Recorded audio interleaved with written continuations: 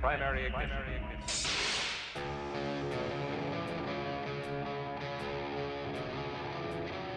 This is the way.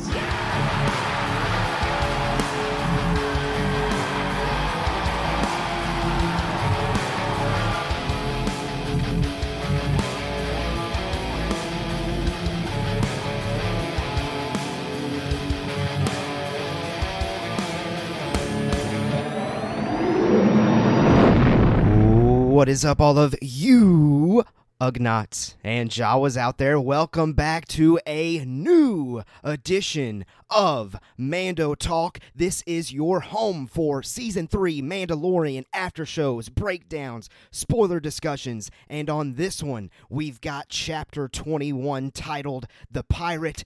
I'm your boy, Caleb Keller. I'm back. And joining me on this one, it's been so long that some of you that are new listeners may have not even heard of him before, but those of you that are longtime listeners, you know him, you love him. DJ Foster at Rebel Scum Texan on Twitter is here. DJ, what's up? Oh my gosh. It's been so flippin' long. Yeah, so many things that I couldn't prevent. Things that if I even tried to prevent, I would have regretted preventing. Yeah. And I'm glad to just finally, and here's the truth. I've never discussed a Mandalorian episode on Mando Talk. And all the time I've been doing this with you, it's the first Mandalorian episode. Even when Book of Boba Fett dropped the random Mando stuff. Right, yeah. That is my true. daughter, I was in the hospital when my daughter was born when that particular episode premiered. So I've never discussed Mandalorian exclusively. And I'm so happy that this is now the first time I get to do it. I feel like it's taken way too long, but I'm glad it's here. I'm glad it's happening. Yeah, I'm pretty stoked. I'm pretty stoked to be doing this one with you, DJ, and I'm pretty stoked yet again for those of you here listening. If you are new here and you have not hit that subscribe button on whatever platform you are on, be sure to hit that subscribe button. YouTube, Spotify, Apple Podcast, any and every podcast platform. Check us out. Smash that subscribe button. Rate us 5 stars. Hit the like button. Do all of those great things to help us get out there and for everybody to see us. I can't wait to continue to cover this season. We are over the halfway point officially, but we are going to continue to do these companion podcast episodes, releasing every single Friday until the last episode of this season, and it's coming very, very, very soon. But anyway, we've got a good one to discuss here, at least in my opinion. I'll go ahead and give my overall thoughts before we dive into the breakdown, and I'll ask you, DJ, to share your overall thoughts as well. This one was so fun. From beginning to end, the pacing of the Carson Teva stuff, the pacing of the pirate / Grief Karga stuff, the going to the covert and connecting that to Carson Teva and what he had going on, and then this culminating moment there at the end and the massive tease of the great villain coming back yet again, Moff Gideon. Spoilers, by the way. I loved every single second. I loved every single second of this episode. There's really nothing else for me to say regarding overall thoughts because I'm really anxious to get into this breakdown, so I'll pass it to you, DJ. What are your overall thoughts on the episode?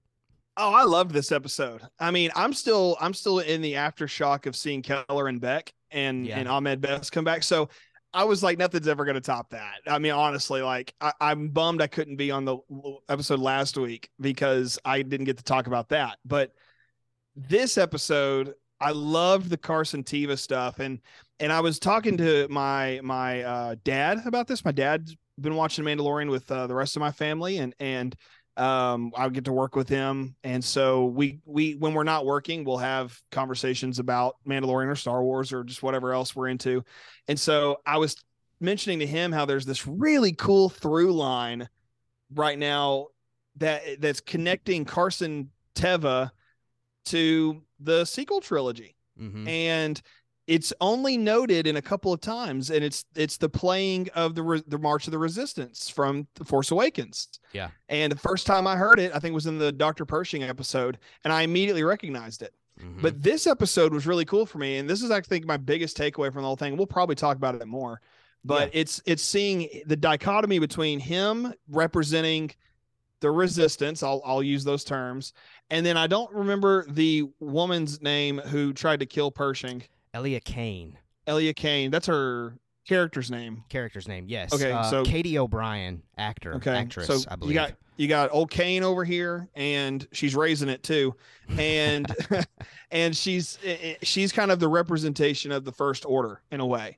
So it's really cool to see a through line, and that's what people were saying when Mandalorian first came out a few years ago was, hey, it's got to connect, it has to, because even recently we're like, oh, it's like 10 years after Return of the Jedi. Well, it's like, okay, well, that's only a 20-year gap that we have to cross now, which is easy, So It's nice to see that these little seeds of resistance and First Order stuff is starting to be planted. So for me, that was the biggest thing for me of this whole episode. But all of that to say, because I know we're going to come back and talk about that some more. I loved this episode. A lot of great connections. I really, because of you, honestly, Caleb, I was really thinking Moff Gideon would show up. Yeah, me too. That was definitely something that I thought I could easily take to the bank this week, honestly. But I mean, in a sense, he's there. It's kind of like that. It's kind of like that Palpatine presence. Like, you can feel Moff Gideon throughout this entire season so far. We just haven't physically seen him yet, but it's coming soon. Soon. And not just that though. I mean, if he doesn't show up, we got 2 episodes left. 3 episodes left. Yeah, it was the 5th one. So we got 3 more. And it's gonna connect, I think, really well. If he's not in the next one, for sure. The penultimate, yeah. I'd be shocked if he's not in the 7th. I'm just floored by what they're doing with Bo-Katan, and I love what they're doing with the Armorer. Yeah. I mean, everything's great, and this episode's really pushing that envelope a lot. Absolutely, and it's been a lot of fun to just kind of sit back and listen to you and Zach. And then also just watch the show and be like, oh, that's something I hadn't thought about. So for me, it's just been a lot of intake, not a lot of outtake. You know what I mean? So here I am, and it's nice to kind of finally get the chance to talk about it. Yeah, well, let's talk about this episode then in all its glory. We absolutely loved it. It seems like the online community is absolutely loving it. So let's dive in. Chapter 21, The Pirate, directed by Peter Ramsey. Now, Peter Ramsey, for me at least, DJ, you may know more. So more information about Peter Ramsey over there. But Peter Ramsey, for me, I know him most notably for co-directing Spider-Man Into the Spider-Verse, an Academy Award-winning film. I think it got like Best Animated Feature Film or something along those lines. Fantastic live-action directorial debut. I don't know if it's his first live-action project, period, but regardless, it's cool to see yet again another animated legend, in addition to Dave Filoni, kind of make this crossover into The Mandalorian. He did a phenomenal job, in my opinion. You know anything? You got any other knowledge on Peter Ramsey? Yeah, well, I looked at IMDb just to see what else he directed. He's got a few TV series he's done, and one of them might be a live action. I'm not sure. No, it's animated. Okay. So he's just primarily, animated. That's all he's done. Okay. But there's one movie in particular that I did know besides Spider-Man Spider-Verse, and that's a 2012 movie called Rise of the Guardians. It's about the different holiday people, Easter Bunny, Santa, and Jack Frost is like the main character. I saw that when I was working at the movie theater 11 years ago. And when I saw like every movie that came out, I took full advantage of that perk. But a lot of free movies, but I did see this one. I mean, if I had paid for it, I probably would have not liked it as much. It's just one of those weird movies. So it's funny now seeing, that particular movie jump to Spider-Man, jump to Mandalorian. Yeah. It's been a steady rise for him, I think, in his ability to direct and really most impressive. And take on those. I did that Vader quote as Obi-Wan just then, I think. I didn't mean to, but it's I think that's what he's been doing, and it's great that he's got somebody like Filoni who kind of walk so he could run in a way. Yeah, there you go. There's other guys and ladies who have directed animation and Filoni probably, but Filoni probably mentored him a little bit too with this episode. I'd have to imagine. I'd be willing to bet that. Willing to bet that. I mean, if that came out and they were like, hey, this is we get to a Disney gallery in a few months, hopefully, because they haven't dropped one for Andor yet, and I'm bummed about that because I really want to know the behind the scenes for that one. Sure. But they haven't. If they do drop a Disney gallery for this season of Mandalorian, I really want to focus in on him and see what the connection was, how that happened, because Hollywood, we think it's this big business. It's a pretty small business when you think about it. Connections are not that hard to make if you're in that world. Like, I mean, Deborah Chow did Mandalorian and then she got Obi-Wan. It's like, well, Dave Filoni, he's doing all these animated projects before, everything from King of the Hill to Avatar Airbender to, Clone Wars and Rebels, and now Mandalorian. It's not that hard to like see, oh, okay, I know this guy and he's going to be really good at this, so let's get him in here. That there's really good chance that was some kind of a call that was made. So all that to say, I really enjoy just what Peter Ramsey has done and what he's doing now. And absolutely. I hope he continues in live action because I really enjoyed this episode. Yeah, absolutely. I do think he's actually on deck to direct.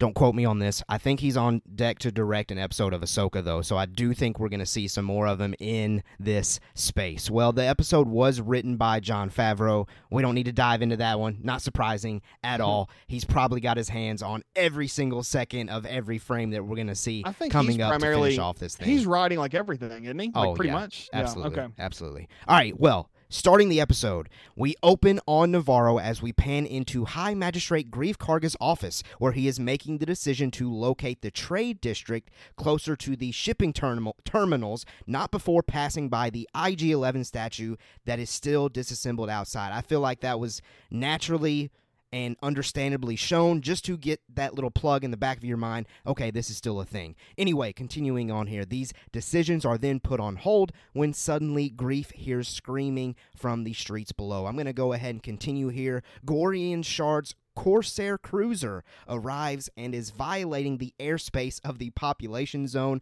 I love that little descriptor there that droid gave. Gorian Shard hails Greef Karga and begins roasting him how he is no longer a guild master of the Navarro Hunters and rather dressed as a pampered nobleman dressed for the pomp of his wedding feast. Dude, Gorian Shard goes hard on Greef Karga here. Dude, he does. And I gotta admit, premiere episode, when I saw Gorian Shard for the first time, I was like, okay, I love the look, but I don't think I'm ever going to be able to take this dude seriously.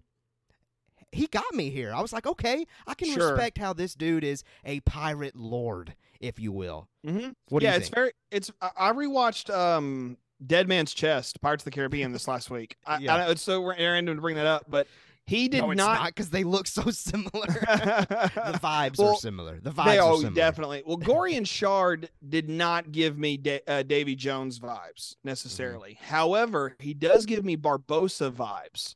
I see that. And I really like the usage of these words, pomp and wedding feast, Yeah. These are not everyday words. They're they're kind of piratey. I mean, it's like, here's what my first thought was a second when you said that, talking about it, where he's so weird looking, like he looks like Salad the Hutt to me, he just looks so fun. Like once I saw people comparing him to like Spaceballs as Pizza the Hutt, I couldn't unsee it. But like nice. he looks like a giant salad frog, but where he looks strange. And I think this is the lesson that, we may have learned from Jar Jar, where he looks weird, he makes up for it in vocabulary, where Jar Jar was so weird looking that maybe he should have spoke more intelligently. I see. Maybe, and not to jump too far ahead in the episode review, but when we get to Zeb, I never expected to see Zeb as a CG character. I always thought he would be practical. So my mind has had to adjust to, okay, that's what they're going to do going forward. Yeah. And so if I had seen Zeb, with a weird Jar Jar like speech, and then, he looks the way he does as CG, I might not like him as much. So with Gorian Shard, it's kind of neat to see, okay, he looks weird, but he talks like a pirate. A captain at least, and so it's easy for me to kind of get on board with what he is and what he's doing. Yeah, I guess. absolutely. And just as a character, obviously I'm not going to become a pirate, but I get where he's at. Yeah, absolutely. Well, this conversation continues, and it's great pirate vibes throughout. Gorian confronts Greef for killing his men. Greef clarified that Gorian's men shot first. Gorian then threatens that he will now shoot first. Greef lies by saying that would be a bad idea since Navarro is under the protection of the New Republic, but Gorian knows the truth.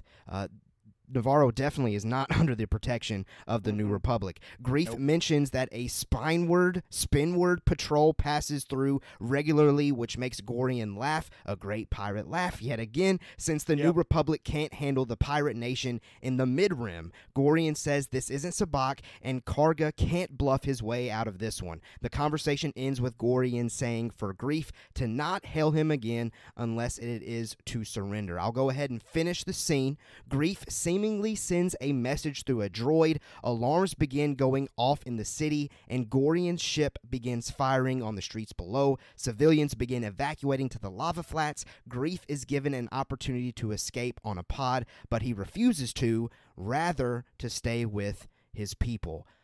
The setup, because that's then when the Mandalorian title card hits, the setup for this episode was great. Like I've already alluded to, the Gorian Shard character suddenly became more serious and legit to me rather than like a, ooh, he's goofy, I love him kind of a thing. It was more of a, okay, I get what he's doing kind of thing. And the whole dialogue that comes back into play later in the episode with Greef hearing from Gorian that the New Republic is struggling to keep watch of these pirates in the mid-rim, so they're definitely not concerned about us here right now, so you can't really hold that over us.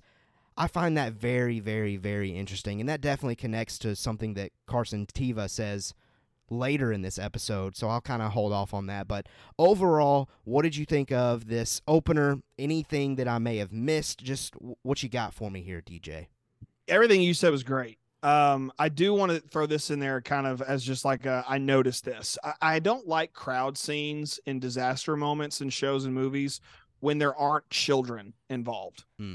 Because if this was real world, there'd be toddlers and babies and middle school age kids running all over the place, because it's real life. In a TV series or a movie, you don't often get that. And I think it's probably to one, maintain a certain rating. And two, it doesn't want you're doing escapism. You don't necessarily want to feel that way, I guess. And so with this, it's nice because I've got it playing on my phone right now, just kind of, just trying to kind of keep track of and try to remind myself. I've only got to watch it once. And so I'm just like, okay, what's going on? So I noticed these kids running through just now. And I'm like, oh, good, because it's a real city. It's a real, it's real things involved here. So children would be involved in a situation like this, something that we don't see a lot in movies and TV shows. So I like the little detail. It's like, hey, make sure you have a kid in there, because even if it raises the stakes for sure. It does. It's like the second I see children, I'm like, okay, I really don't want. I mean, I already didn't want Navarro to get destroyed. Right. And now I really don't want Navarro to get destroyed, because I've seen that there are families here. It's like, okay, that's good. I think for an audience, it's like, let that be in there. Don't kill anybody. You don't have to kill anybody, but like, let's just at least put it in there to like raise those stakes, as you put it. So I really like that about this sequence. But everything else, I mean, it's a great setup. It takes us. It's one of the few Mandalorian episodes where I'm like, I know where the rest of this is going. It's really easy to kind of see that. Definitely. Well, I will say, after the title card, I wasn't expecting this. We visit Captain Carson Teva at a New Republic Ranger station, where he receives a transmission from Greef Karga requesting his assistance in clearing out the pirates for his people's safety and also to prevent the planet from becoming a pirate base. Rick Famuyiwa, Deborah Chow, and Dave Filoni, all three, can be spotted sitting at that same bar with Carson Teva enjoying some libations. Carson Teva declares he's going to travel to Coruscant to avoid dispatch delays and seemingly New Republic paperwork to speed up the process of responding to Greef Karga's request. Now, this conversation, though, all happens with a Lasat. At that moment, I am absolutely freaking out, because that Lasat is Zeb.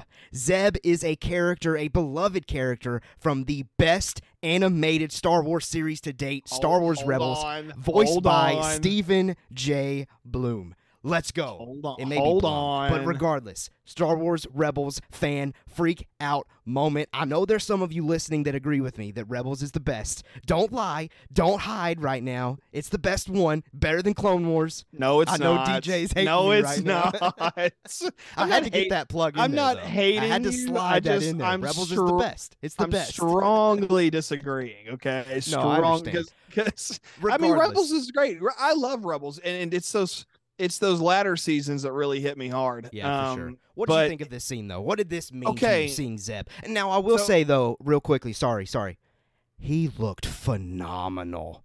Like, the CG on this, I was stunned. And that tells me we're not done with this character, because they've put every small little detail into this dude, and I love it, folks. Love it.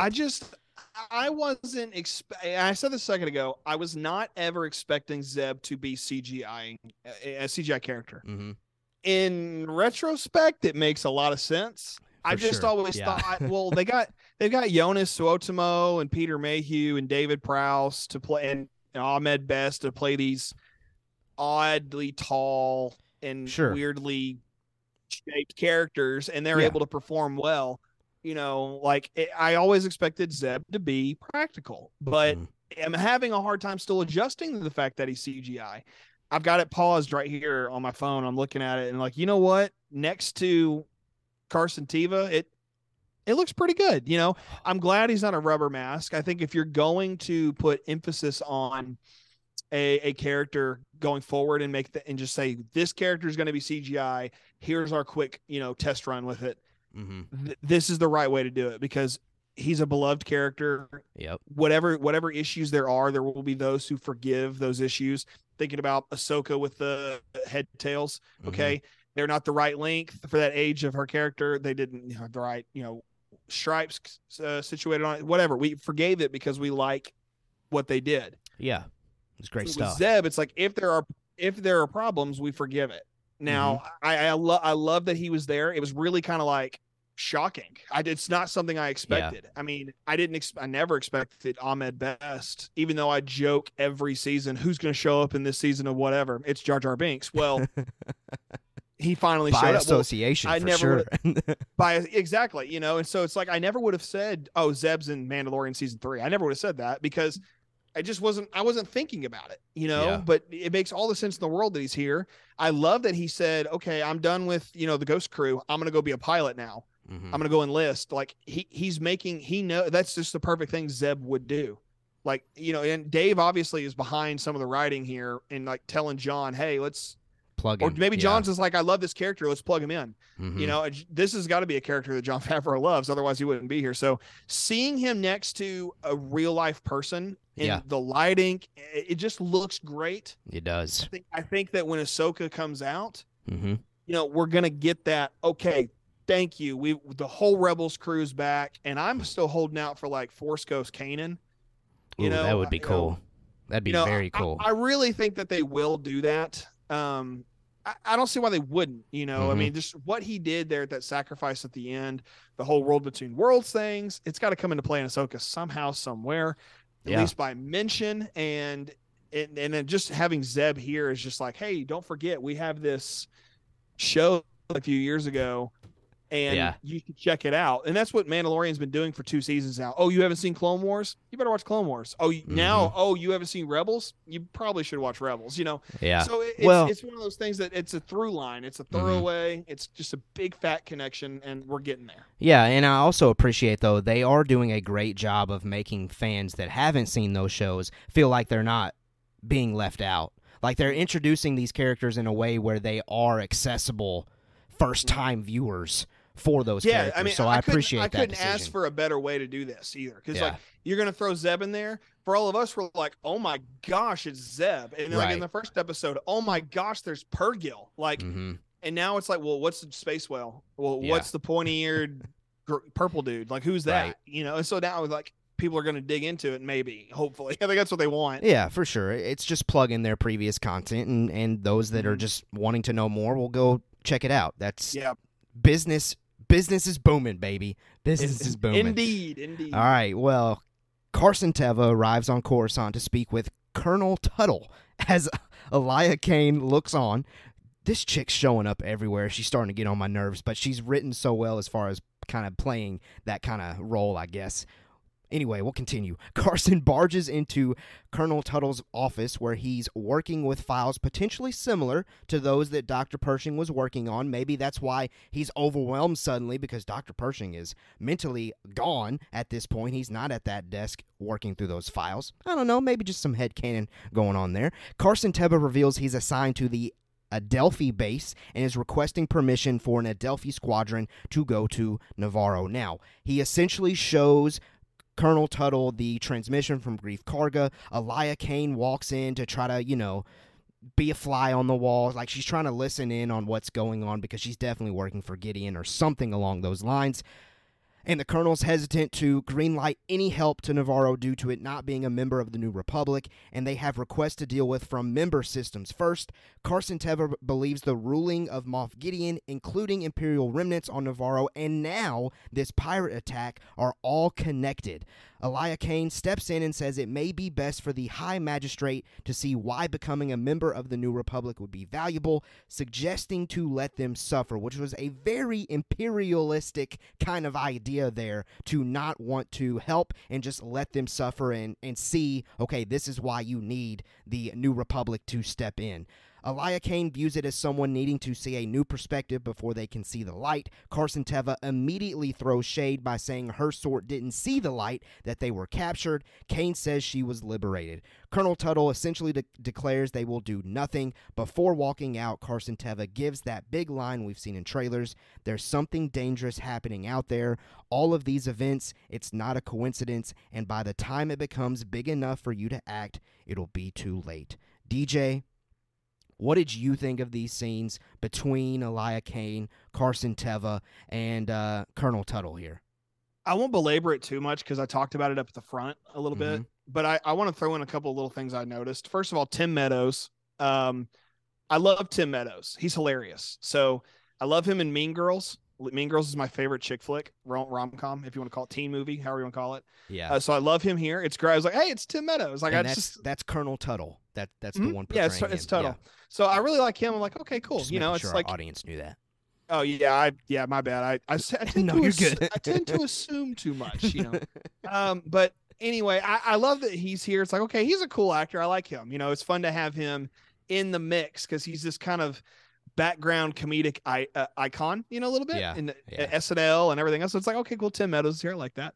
But he's playing the role of what I feel like is everybody who's living in this era of Star Wars. Like, if you're in this world, he is like, listen, the war's over. All right. But then you have Sun Hung Lee over here doing his thing as Carson Teva saying, listen, he, at one point, what's Tim Meadows' character again? Tuttle's like, hey, look, man, this isn't a rebellion anymore. And yeah, like, we have steps, we have processes. You can't just go out there and do whatever you want, essentially. But it's not just that. Teva's like, but there's people in need. Right. Yeah. You Princess Leia, or excuse me, General Leia, ushering in the resistance. And then you have Kane over here being like, hey, we probably should just kind of let them go, whatever. And she's plucking her little strings. Well, she's First Order. She just is. 100%. Yep. And I think that as upsetting as the sequel trilogy is to so many people, I'm one of them. Okay. There's issues I have with it. This is really fun because we knew that there would come a day when Star Wars would fill those gaps to help us get to the sequel trilogy. Yep. We knew it was coming. We've always, I say we, a lot of people, including myself, have thought, okay, Clone Wars style animation with young Ben Solo. That would be great. And it would be great. I still think that would be great, but they're not doing that. They're doing Mandalorian. They're doing Ahsoka. They're doing Skeleton Crew. Okay. So they're, and Book of Boba Fett. All of these things are going to connect down the road somewhere. Yep. And that somewhere down the road is The Force Awakens. So Disney knows what they're doing. They have to connect to those movies. So people who are upset right now with the things that are happening at Lucasfilm, me in particular, we cannot disregard the sequel trilogy and say that's Legends and move past it. We can't do that because this stuff right here is Mm-hmm. what in this scene, and literally in this scene tells you everything you need to know about the future of Star Wars, what they want to do and what Yeah. they've already done and how they're connected to it. So I get a lot of like background information from this scene, not so much in the moment, because in the moment I'm like, oh, I know what's happening, I know where they're going. Yeah. But it's telling us, it's sending us messages like, hey, look, there are things at Disney and Lucasfilm right now that suck, plain and simple. We're getting through it. Here's how we're doing it. And it's like, okay, great. Let's get to that. So yeah, my take on this scene is, one, I like Tim Meadows. Okay. And two, I like that we're connecting. Yeah. And the quicker we get there, the better. Yeah, for sure. That's kind of how I feel about this. Yeah, well, reading between the lines there, great world building of this dialogue for sure. You can kind of get, you can, just from this conversation and from the Dr. Pershing episode, you can very easily see why the New Republic fails and the First Order rises for sure, because there are so many gaps that these people are missing for sure. Well, one more thing I'd like to mention is that this is just a little like Easter eggy thing for me. Okay. I still play Battlefront 2 on PlayStation a lot. Just when I get online and I play, I just enjoy it. One of the appearances of like an officer or a heavy for the rebellion looks like Tim Meadows. It's the mustache and I know and the outfit. And I was like, did they do that? I just want to know, did they do that on purpose? Like, I see what you're doing, and if they did, cool, because it's a very clear like choice. You like dress this guy like this and give him a mustache. Yeah. He looks just like the guy from the video game. So I'm just throwing that in there and noticed it and moving on. There you go. Well, continuing with the episode, I definitely agree with you there. I think there's some connections with just the way the characters look for sure. Back on Navarro, Grief Karga tries to ignite some hope in his civilians as they've made it to the lava flats to camp out by saying the New Republic will send help. Suddenly, this group does look extremely small to me. Like, I didn't envision that number of people living on Navarro only. Like, it's like 40 to 50 people.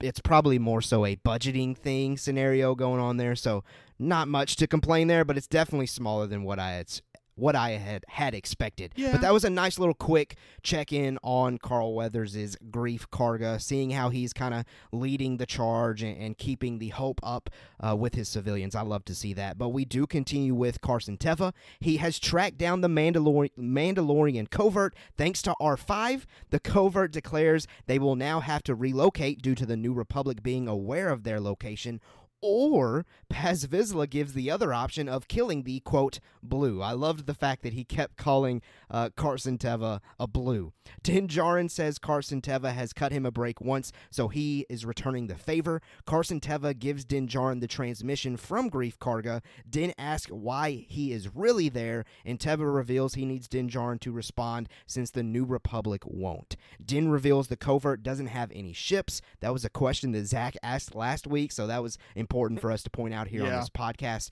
Teva again says he believes the pirates are connected to the Empire. He just doesn't know how yet. Teva leaves the covert saying he promises he won't reveal their location, even though they will probably relocate anyway. This was the last that we see Carson Teva. Such a great character. I love his thinking here of, okay, I know Din Djarin, the Mandalorian that I've ran into repeatedly throughout this show. I know he's loyal to Grief Karga and he's loyal to Navarro, so I'm definitely going to try to reach out to him. I don't know, he probably tracked down like Pelimoto and found out that R5 was with him, and I'm sure there's like New Republic protocols that allows him to kind of see where R5 is located, ping him or something like that, and that led him to the covert. I loved this little setup though, and I love, again, the pacing of getting this Carson Teva stuff accomplished and moving it into the Mandalorians, Din Djarin, Bo-Katan, the Armor, Paz Vizsla, Grogu, all of them. I loved how we got there. It was almost like 10, 15 minutes we got there, and then we're with the Mandalorians the rest of the way, so I loved all of that. What did you think of Carson Teva coming to the covert? My biggest takeaway from this is R5D4. Just how he was able to get connected to him. Like, and while you were talking, and I just was like, okay, I know the scene goes down. Obviously, I know how he got there. We get this drop that R5 was at some point in service to the rebellion. Yeah. When, how, where? Is it in a book? Is it in comics? Comic book. So it happened before A New Hope. And this is not something I've read. This is something that I learned after the premiere episode, because Pelimoto says to Din Djarin, yeah, he once served with the rebellion, but somehow between the years he gets wiped and he becomes this scared, goofy droid. I don't know what happened, but he definitely was a heroic droid early in the days of the rebellion. Well, that's fine. I just it's the most Star Wars fan thing of me to do. It's like, why? Because they did it. Okay, first of all, it's Favreau's fault. He wrote it in there. Now I have to know. That's my big. How we can track him. Yeah. I mean, I just want to know why doesn't Teva switch out droids, or why doesn't R5 go with them? I mean, there's got to be some reason here. And I'm looking at Wikipedia right now, and it says at some point he later found his new place within the rebellion, just like his friend R2, where he served with Carson Teva, however you say his name. So yeah, I'm just like, what? How? Because how did he go from being on the desert to being in the service of the rebellion back to the desert? No, see, it was, from my understanding, I thought it was before A New Hope where he serves the rebellion. That's I understand that, but I'm looking at what Wikipedia says. They're playing it out. So maybe I'm wrong. I may be wrong. Well, I think you're right in certain specs of it. I just don't know about this one little thing. And that's where we're getting into weird semantics here. I realize that. But I just want to know, how did he get from point A to point B back to point A? And if I'm understanding it correctly. So that's something that I think, for dorks like me, I need fleshed out. But, it's going to bug me, but I'm not going to fixate all my life on it and try to figure out why. Well, I just want to know, what's the deal? How did it happen? Just tell me and I'll be all right. It's kind of like the lightsaber thing at Maz's castle in Force Awakens. How did it get there? We don't know. All right, well, it's going to bug me until you tell me, So it's similar to that. Yeah, I've always just kind of assumed, and I even think 3PO says something along the lines in the sequel trilogy that there's New Republic laws with the droids. I think also, too, I've always assumed that it's kind of like vehicles here in America where we have to register them and blah, blah, blah, blah. Like maybe people for the New Republic had to register their droids, and that's how they're aware of all of them, and they can just ping them and find their location. Who knows? But it's definitely something to dive into for people like us. But if you're listening and you're just a Mando fan, hey, get in. You can get sweaty like that too. More than welcome. Go ahead, get sweaty with it. Last thing, okay. Speaking of getting sweaty, the last thing that got me sweaty for this little moment was the fact that there's a full size Rebellion era X-wing in the shot. It's like he gets out of the cockpit, gets down. Great. It's in the background. It's the shot where it pans up, and the cockpit door opens. I'm like, give me more of that. That's some sexy filmmaking right there. I want some more of that. That's good stuff. So I really loved all that stuff, just with him getting out of the X-wing. And I was like, oh, look at that X-wing. It's so beautiful. It's like I saw a 1970s era Corvette drive by the other day, and I was like, dang, Right. And the lady in the passenger seat kind of did one of these. It's fancy old wave. Yeah. Yeah, it was an old couple, and I was like, they've earned it. Like, you're cool. You're cool. Why can't I have an X-wing and be cool? That's what I'm getting at, really. One day.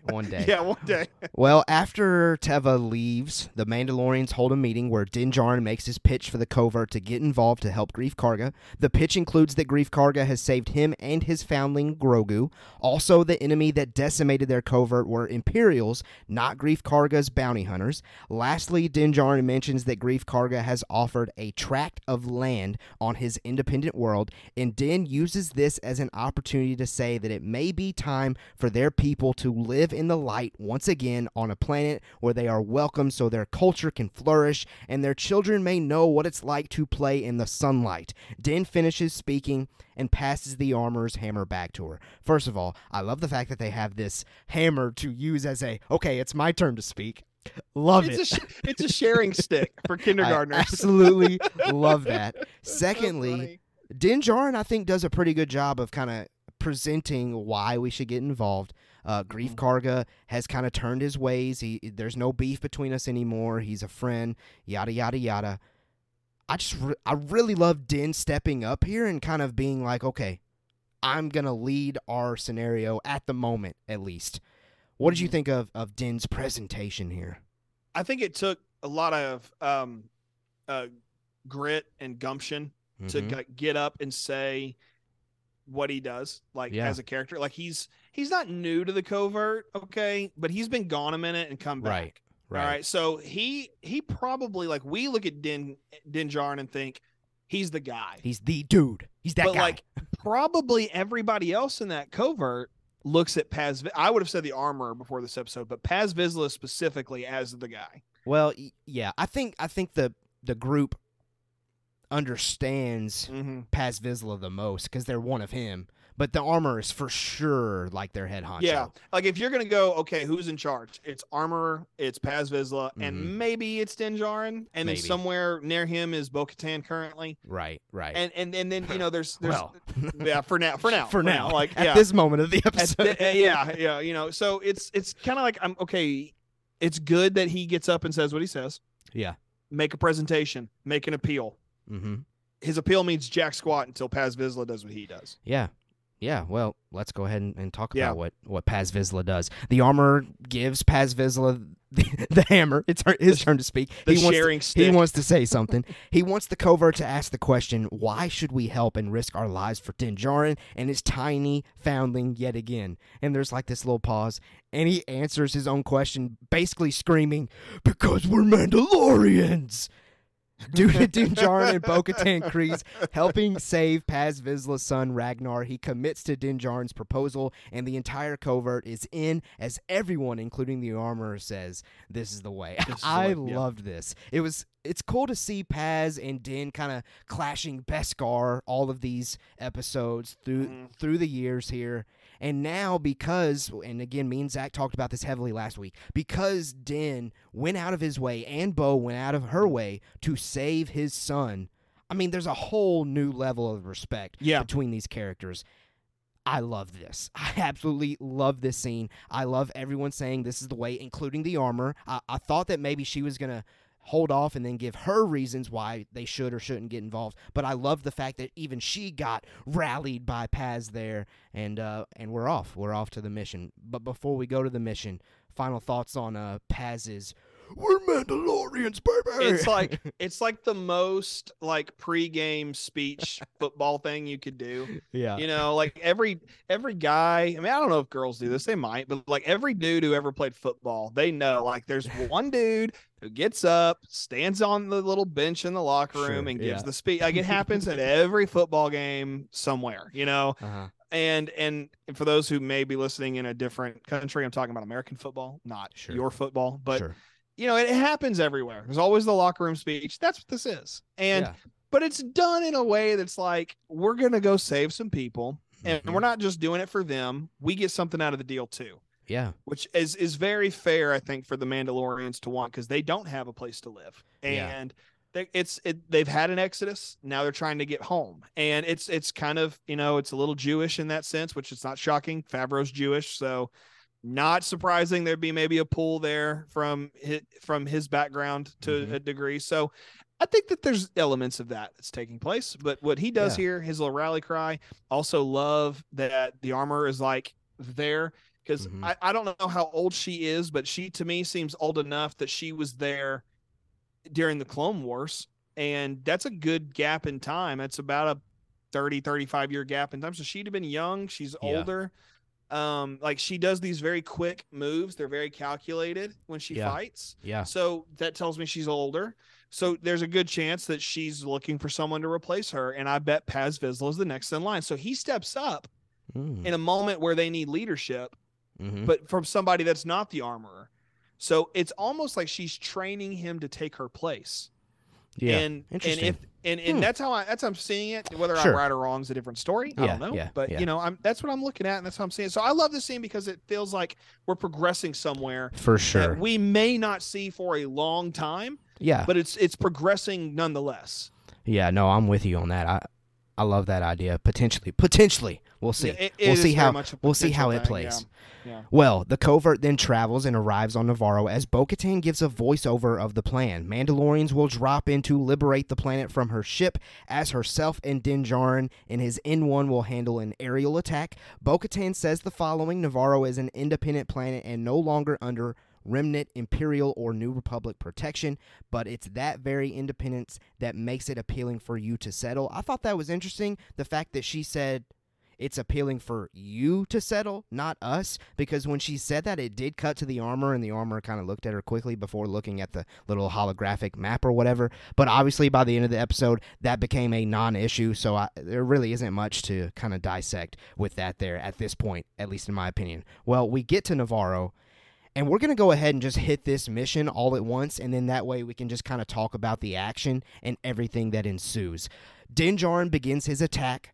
Din blasts on the Corsair to get Gorian Shard's attention, and Din quickly takes out 2 ships as they crash into each other due to his, yet again, incredible maneuvering. The first team of Mandos drop onto the streets of Navarro from Bo-Katan's ship, making easy work of the first batch of pirates they see. Bo-Katan makes an attack run at the Corsair then at that point. Gorian Shard catches onto their plan and pulls the fighters chasing the N1 back to protect the ship. The first team on the streets gets boxed in by pirates, but a second team, led by Paz Vizsla, arrives to begin wiping some more pirates out. Bo-Katan and Din are now working together to take out pirate fighters and occasionally taking shots at the Corsair engines. A Trandoshan begins knocking down some Mandalorians with an ion cannon from Greef Karga's office, even knocking Paz Vizsla down for a minute. The Armorer then arrives in the office with her hammer in hand and wipes them all out like an absolute boss, allowing the teams on ground to continue their attack, pushing the pirates out of the city, who are then greeted by Greef Karga and fellow citizens. The pirates on ground are then surrounded, leading to their surrender. Vane freaks out, bails. We're definitely not done with that character then. He's off. Gorian Shard's like, nah, I'm a pirate. I'm going down with my ship. Refuses to surrender, begins attacking the townspeople with the Corsair.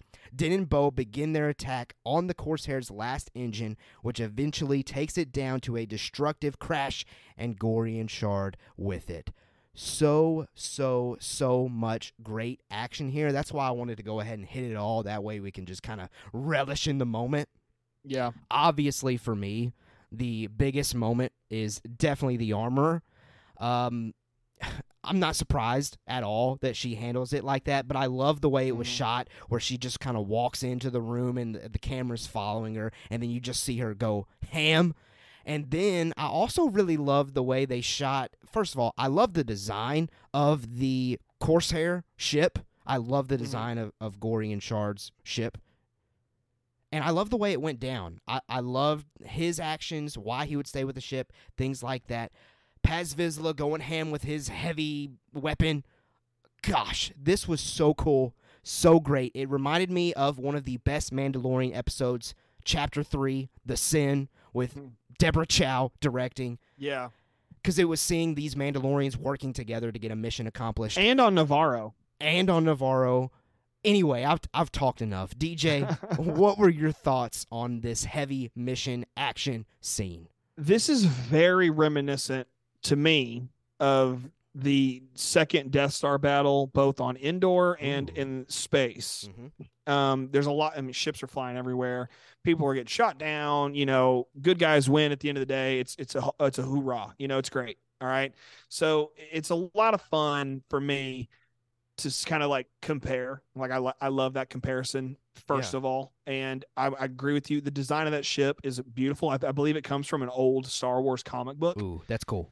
And I tried desperately to find it a few weeks ago, and when that first episode aired, and tried so hard to figure out where it came from, because I saw a clip on Twitter. Someone was like, hey, here's this ship, and then here it is in a comic book. And I was like, I have to find it. I haven't found it. So if anybody knows what it is, please tell me, because I'm losing my mind. More weird detailed things for me as a Star Wars dork, but I love that. I also love the little ships that come out of that the Corsair, and and fly. I love the way that looks. But here's my favorite thing about all of this. I love that everybody wins. I love that we get to see some really cool fighting and stuff, and it's like Din and Bo are like working in tandem, and it makes me, I'm not a shipper, but like I want to ship them so bad because of stuff like this. Like, I just think she's Grogu's mom now. Take it for what it is. That's those are the facts. Okay. At least godmother in a sense, kind of like that situation. I but mean, yes, yeah, essentially, you're right. It's you're like right. it's single dad remarries, and it's Sound of Music is what it is. It's Sound of Music, except that There you go. Din and Grogu are the Von Trapps. Okay, so that's where we're at here, and Bo-Katan is Julie Andrews, and it's just it's what's happening, and at least in my heart, that's what I want to happen. But regardless, they're working together. Love that. Now, here's my favorite thing about this: it's Gorian Shard's first mate, the Ugnaught. Oh yes, the Ugnaught. Okay, Yeah. so yeah. so this is a very clear Easter egg. The second I saw him, I was like, that looks like Mr. Smee from Peter Pan. Oh, sure. Dad, I was going another route. I know you're thinking of Quill. Well, yeah, but I was gonna say I think it's a nod to the best Mandalorian podcast out there, Mando Talk. With the what's up, Ugnaughts and Jawas? Okay, just making sure. There were Ugnaughts and Jawas in this episode. Let's go. Now that I think about it, they're listening. They are. They know. No, but it's because he looks like Mr. Smee. Okay. Yeah, 100%. He's short. He's not he's ugly. All right, he just is, and he's got the stripe and the bandana and the sash. It's like that's Mr. Smee. Now, at first, I was like, all right, Disney, what are you doing? Then I remembered at the beginning of this recording, where does Peter Ramsey get his start in filmmaking? Animation. So it makes perfect sense. He's like, we got pirates. I am an animator. I'm throwing in Mr. Smee. It's perfect. So I was like, hat tip to you, sir. And it was fun. I love that. So everything about this, I know I talked a lot about the most minute thing in the world. That's typically how I go on these things. Okay. So if you haven't heard my voice before, I'm sorry. This is what you get. But everything you mentioned about Paz Vizsla, the Mandalorians, the Ion Cannon. I mean, seeing a Trandoshan again. It's just fantastic. It's Star Wars in its purest form. Yes, it is. So much fun. I mean, even the cockpit shots, love it.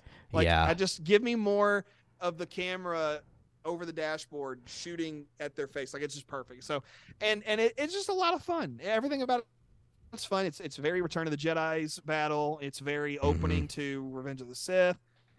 It's a lot of great stuff here. So it's a very fun sequence, one that I want to rewatch more and more. Yeah, it's definitely this entire chapter very rewatchable, and I can't wait to enjoy this one repeatedly. Great stuff all across the board. Well, Grief Karga then thanks the Mandalorians in front of the townspeople, saying they are forever in their debt, and officially offers them a home on Navarro. I'm assuming they take it, but of course, by the end of the episode, we know what the ultimate goal is. But at least we'll be hanging out on Navarro the rest of the way, at least maybe until the finale. Who knows? We'll see. But we're not done with Navarro for sure, because that's where the covert's going to reside. Paz Vizsla informs Bo-Katan that the Armorer wishes to speak with her.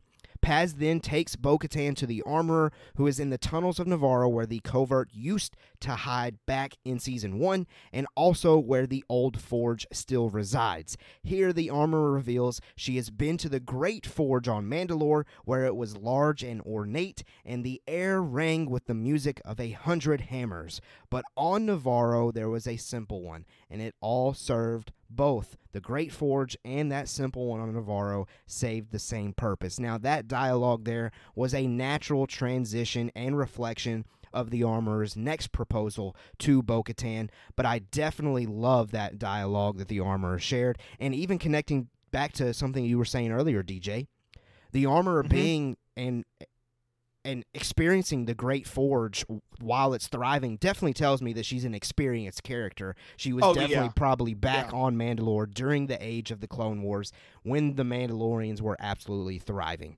But getting to the big point here, suddenly the Armorer orders Bo-Katan to remove her helmet.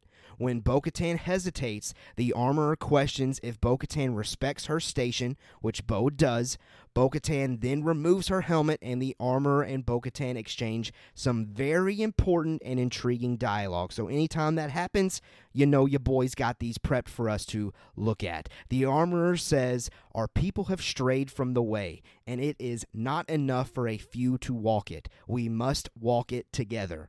Bo-Katan responds by saying, "This is the way." The Armorer says, "We must walk the way together, all Mandalorians." Bo-Katan responds by saying, "I understand." And then the Armorer finalizes the conversation by saying, I was taught that the mythosaur existed only in legends, and yet you saw it. It is a sign that the next age is upon us. Mandalore must all come together. You have walked both worlds. You are the one who can unite us. I just got chills reading that dialogue yet again.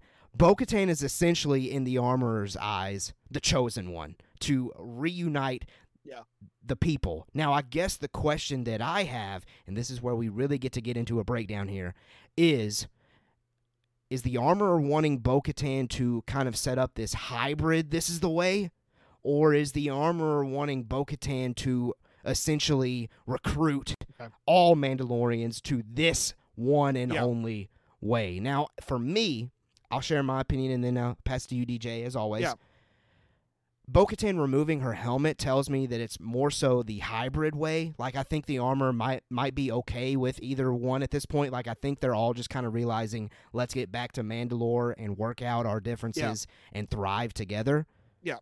But I also could see it the other way around, too. I really don't know 100%. I don't know 100% one way or the other, but I'm definitely leaning toward, because the Armor says, okay, Bo, take off your helmet.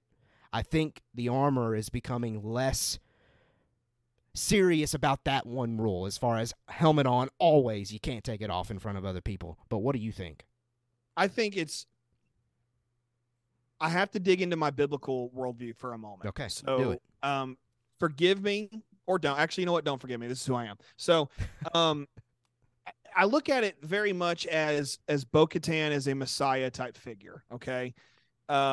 Because she very clearly, the Armorer says, you've walked both ways. Mm-hmm. Okay. So I look at it as, like I said, a very messianic kind of way, where you've got this individual who has lived both sides of the same coin, if you will, where they've kept the law. Okay. Easter's upon us, so you can ask me questions about that later if you want. But, you've got, they followed the law. Bo-Katan followed the law of the way, according to their way, this particular sect of the Mandalorians. Mm-hmm, so then you have Bo-Katan's way, which is what we knew from Clone Wars and Rebels. Helmet off, do your thing, whatever, Even going back to Duchess Satine, who I was really hoping to get a name drop. We haven't gotten one yet, so that's another conversation probably. But we have all of this taking place, and then she says, you know what? You've done it both ways. You've seen both sides of it.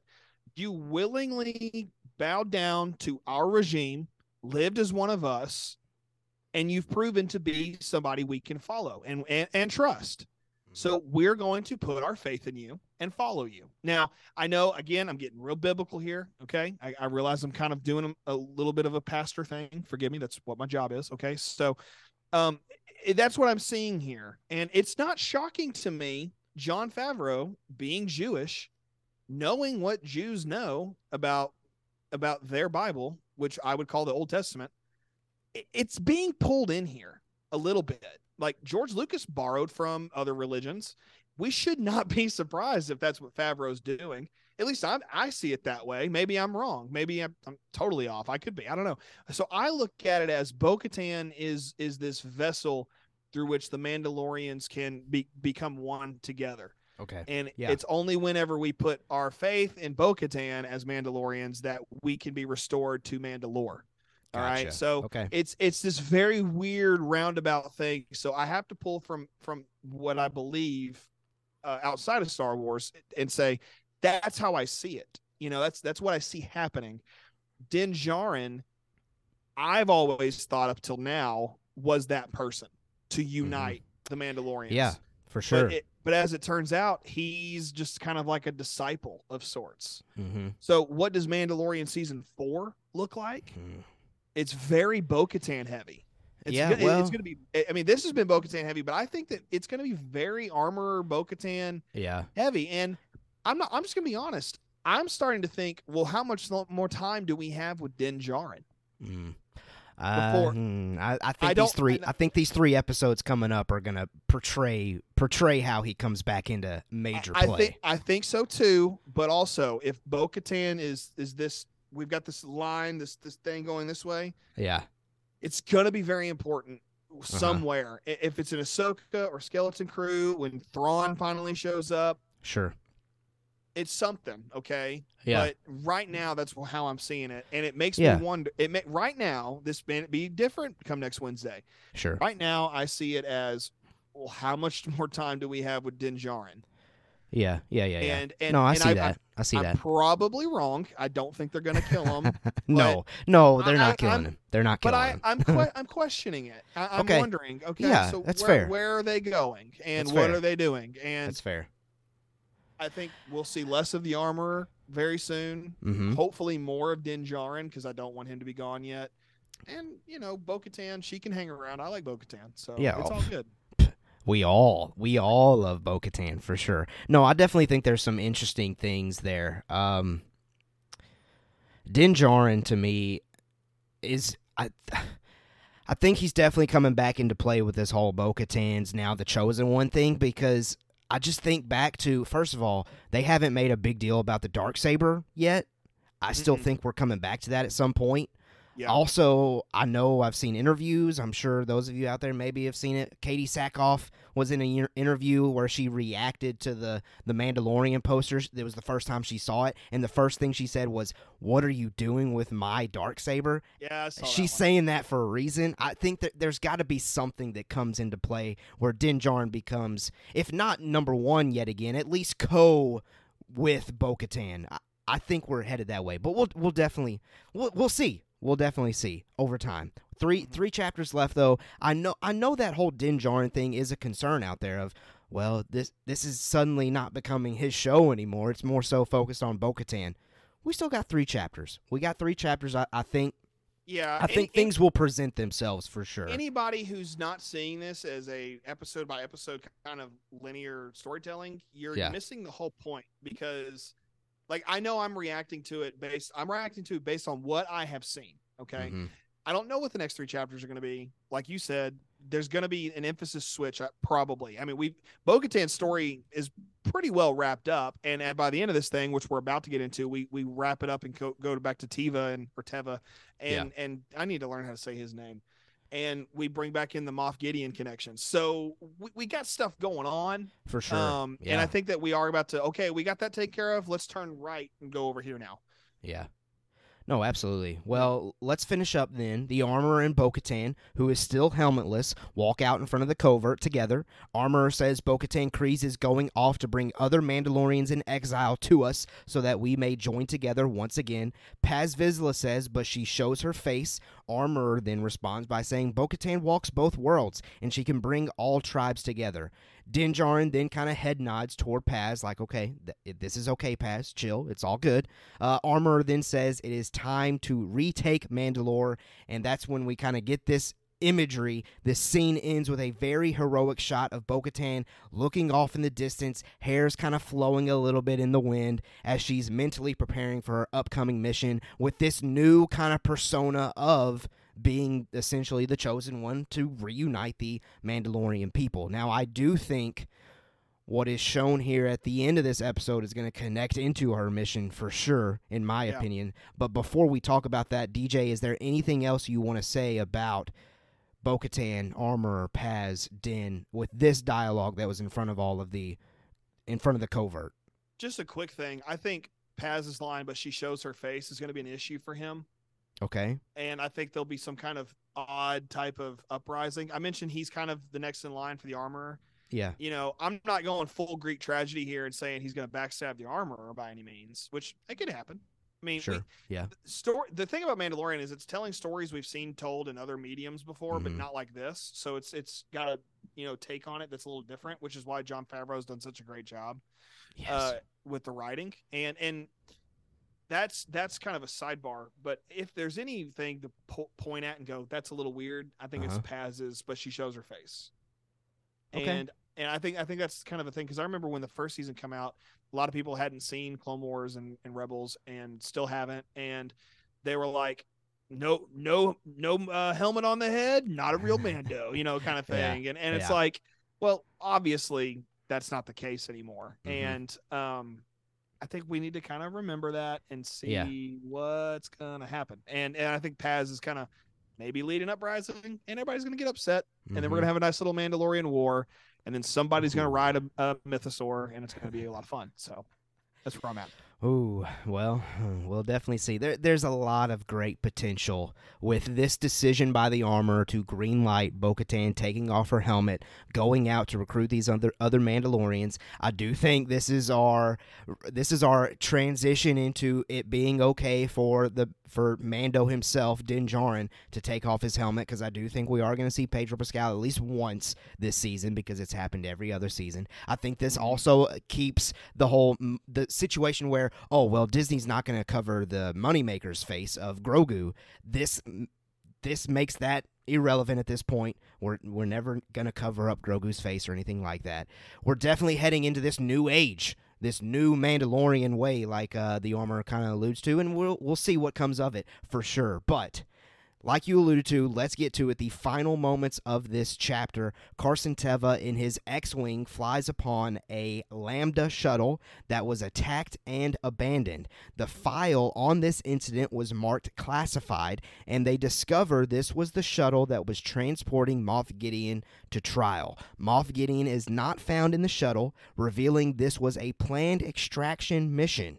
And the final moment of the episode reveals there is a fragment of Beskar on the wall in the shuttle. So, couple of things for me at least. Number one, I think the fact that this was marked classified is at the hands of Elia Kane.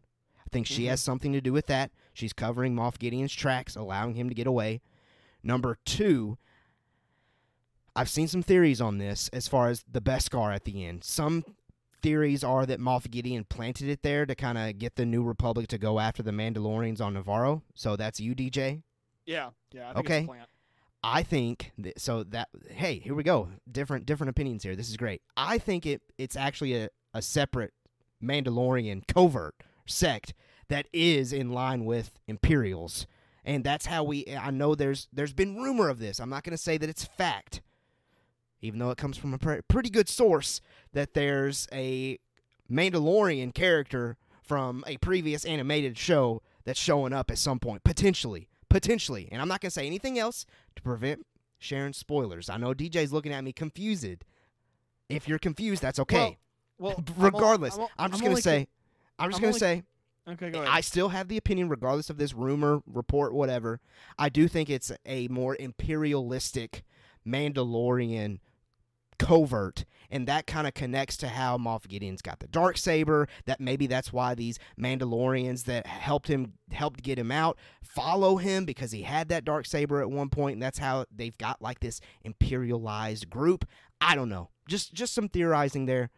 What do you think, DJ? What do you think of these final moments? What do you think of what's going on there with the Beskar? This is a great setup, first of all. Yeah, it's always fun to see a Lambda shuttle. I love those Lambda shuttles. They're really cool. They're sleek. They're cool. Very cool. Return of the Jedi, always. I think the Beskar thing's a plant, but you talking about somebody from Clone Wars might be there. I'm like, well, maybe. I mean, or Rebels, because those guys. But like, but those guys are dead. So I'm like, how? Maybe. I don't know. Unless I'm missing one, I probably am. But then I just now thought, what if this is a further setup for the Ahsoka series? Ooh. And what if Sabine's out there doing her thing, and she's the one that broke Moff Gideon out, and we get that reveal in, I won't say in this, but probably in Ahsoka. Okay. What if that's what's going on? Because we could get that. I think it's feasible. Sabine's a Mandalorian. She's the one that gave the Darksaber to Bo-Katan. Yeah. And she lost it. So wouldn't Sabine be a little upset about this? I think so. And she loved Mandalore as much as anybody else. Very distraught over the weapon she made in Rebels. Yeah. I think that there's an element where she would want to kind of avenge Mandalore and Bo-Katan as a result. So maybe that's a piece of her armor that's embedded in there. So you're saying this group of Mandalorians got him out to bring further pain rather than save him, essentially. Yeah.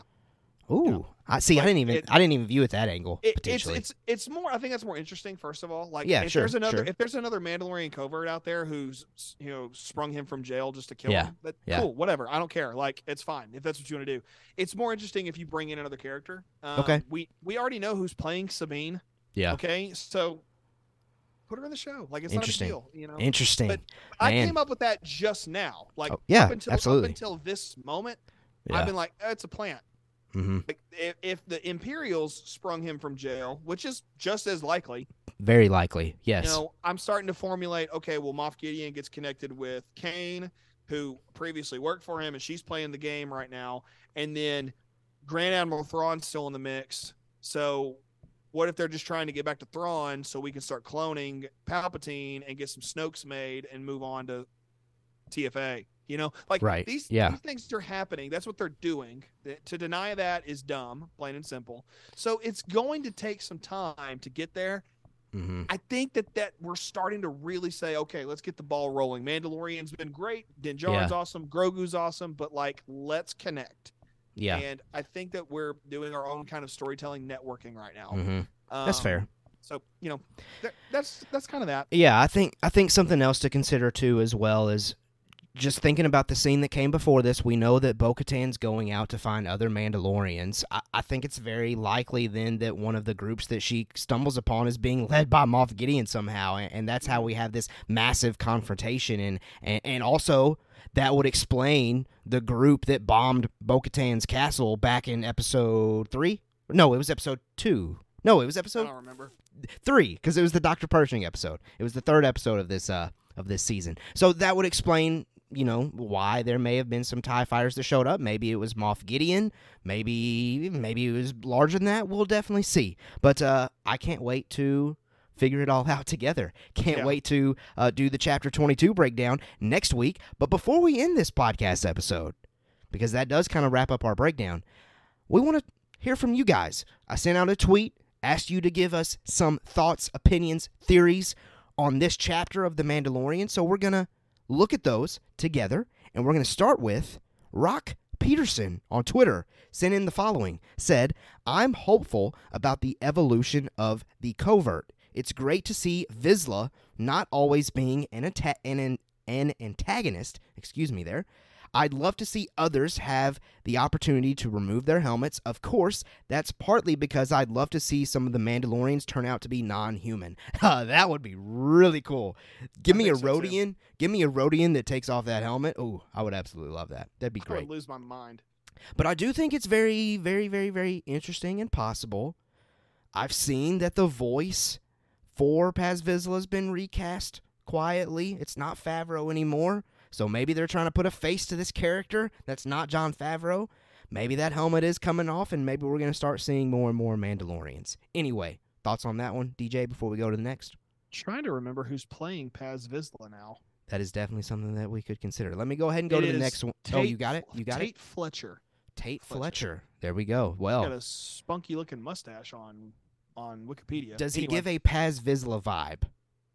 Oh yeah, he was at the premiere. Like, he was. If you were watching Star Wars' Instagram story the premiere day, I was. Yeah. He was very much like there, and he's like, "What up, guys? I'm Tate Fletcher. I'm playing Paz Vizsla," and I was like, "What happened to Favreau?" Right. So yeah. Interesting if decision. If I saw this guy and he's bald, I don't know why. That it just seems like Paz Vizsla would be a bald buff dude. I don't know why. It just does. Yeah. Kind of like gives me vibes like the guy that got chopped up by the airplane that Indy fought in Raiders of the Lost Ark. Yeah. That particular guy. So vibes like that, but like he's like, I can take you kind of deal. So yeah, I think he could be Paz. But yeah. There you go. I like it. All right. Well, next, Pan on Twitter.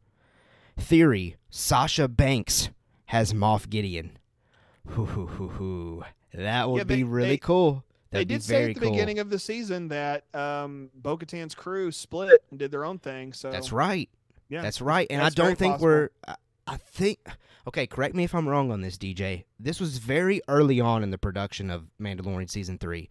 Okay. Did we not potentially see a leaked video of Axe Wolves and Bo-Katan coming face to face? Yeah, Bespin Bulletin broke that. That's right. There we go. That is very likely, Pan. If it's not Sasha Banks, it's definitely potentially Axe Wolves that's got him. Well, that still could be Sabine, too. I mean, she could have linked up with them, and they go do their thing. Good point. I feel like if Sabine's there, though, she's going to side with Bo-Katan. But, yeah, the Axe Wolves is definitely there. That was clearly that actor. So yeah, okay. Look out for new Black Series figures, guys. There you go. All right, next up on Twitter, Gabby. My fave episode of Season 3 so far, though I'm a bit annoyed they keep sidelining Din. We've definitely talked about that one a little bit on this breakdown so far. I feel like they're teasing us, though, because every actor talks about Din as if he's reluctant. Why would he be if he isn't doing something he doesn't want to? So, something will happen that needs him to step up. And that's definitely something that we've kind of been hinting at there, Gabby, for sure. I know right now Din Djarin seems like a side character. I can almost say with full confidence, something in these next 3 chapters is happening to bring him back to the forefront. 1,000%. We're getting to explore the character of Bo-Katan, which I love. Like, give me that. Mm-hmm. I'm fine with that. Give me a couple of episodes focused on her. But you do need to, I think at one point, then transition it back to Din Djarin at some point. And Gabby, I do think we're headed that way. Any thoughts on that, DJ? Totally agree. We're going to get back to Din, even though I am questioning what's going on. So yeah, for sure. We'll get there. But right now I'm just kind of like, okay, we'll see. Yeah. All right. Last Twitter submission, and then we'll hop over to Discord. Discord link is in the description, by the way. And if I haven't said this, at Mando Talk on Twitter, follow us there. That way you can be on the next podcast breakdown episode. Jessica Sitton said, "It was great. Glad Din wasn't sidelined again." Okay, so Jessica was okay with what Din Djarin did here in this episode. And oh my gosh, the very end has me going nuts because I want to see what happens when they figure out who took Moff. Jessica, we got to practice patience. We got to take the lessons of Jedi here. We got to wait till next week, hopefully. Next week, hopefully, we finally see the great Giancarlo Esposito back physically as Moff Gideon. Do you think we get that next week, DJ? If not next week, the week after. Yeah, for sure. For sure. I mean, in chapter 7, I would say that's when I expect him to show up. But I'm second to last episode potentially. I'm not a good predictor of things. Right. I mean, like the best prediction I ever had was I predicted that the Tusken Raiders would ride speeders. Okay, and that was just wishful thinking. Wishful thinking, yeah. And then it happened. I was like, well, okay, manifested that. That's awesome, But that's the luckiest I've ever been. So I can't say. I don't know. Yeah. I mean, if he shows up, I think it's 7, but. Watch, I'll be wrong. He'll show up next week. So, or not show up at all. I have no idea. I've got nothing. He'll show up eventually in this season for sure. You know what? Just to be different, I'm gonna say next week. Look out for it. You wanted him to be here this week. Just tack him on next week. I did. I heavily believed. I made a YouTube short on the fact that I thought Moff Gideon was gonna be here. There was evidence. And he didn't show up, but his presence was felt, and that's when you know you've written a great villain, I might add. Mm-hmm. Yep, I would agree. All right, hopping over to Discord, Melanie sent in the following. I love when the armor gets awesome with her forging tools, and Paz dropping in with his blaster. Great to see the Anzellans again. Hey, I forgot to mention them for sure. That was great. I love seeing them. The writing in this was so good, and the air rang with the music of 100 hammers. Had that in quotes. Wow. Yeah, I love anytime the armorer is talking, the dialogue that the armorer always shares is spot on. Then Melanie included here in parentheses, I also liked how she spoke more relaxed and quietly at that moment, as if dropping her formality to just converse normally. The episode was amazing. I didn't even view it that way, Melanie, but I absolutely love that detail. I'm going to need to watch it yet again to kind of get those vibes and see if she is kind of letting her guard down a bit. Now, she's obviously letting her guard down a bit if she's telling Bo-Katan to take off a helmet, something I'm sure she hasn't said ever, potentially. Take off that helmet. But yeah, I love all those thoughts there, Melanie. DJ, anything you want to say back to Melanie's thoughts there? No, I think that's all great. All great. Well, hopefully if you're listening to this podcast episode this deep into it, you thought that this breakdown was great. And if you do think it was great, make sure you hit that subscribe button if you haven't done so already. Help us out, share us, tell a friend to tell a friend to tell a friend. We got 3 more of these incredible breakdown episodes coming at you. I can't wait to continue to do it on YouTube, Spotify, Apple Podcasts. Subscribe, like, 5 stars, all those things I said up at the top. Do those things if you want to join Clan Mando Talk. And then follow us on Twitter and TikTok. Those are the 2 main ones, at Mando Talk, especially Twitter if you want to have a chance to have your opinion and voice heard here on the podcast episodes. And I believe that's all the plugs that I need to make. DJ, thank you so much for being here for this breakdown. I know the plan currently is for you to be back for next week, so I can't wait to hear from you yet again. Final words that you would love to share with our fellow clan members. Force willing, I will be back next week as long as I can make it happen. I think I can. We'll have to maybe do some adjusting, maybe in a different location, but we'll see. However, I do have another podcast I've been doing with some friends of mine called Cinematic Theology. Pulled a little bit of that in tonight. Didn't really mean to. It just kind of came up.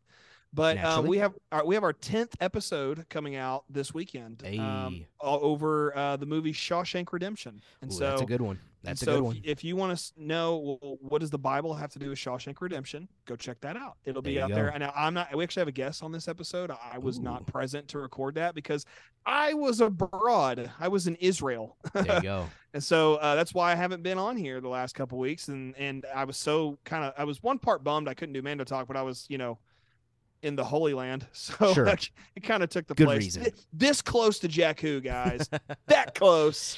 Yeah. So upset. Like the Dead Sea was in front of me. Jordan was over there. For safety reasons, I could not cross, so I didn't.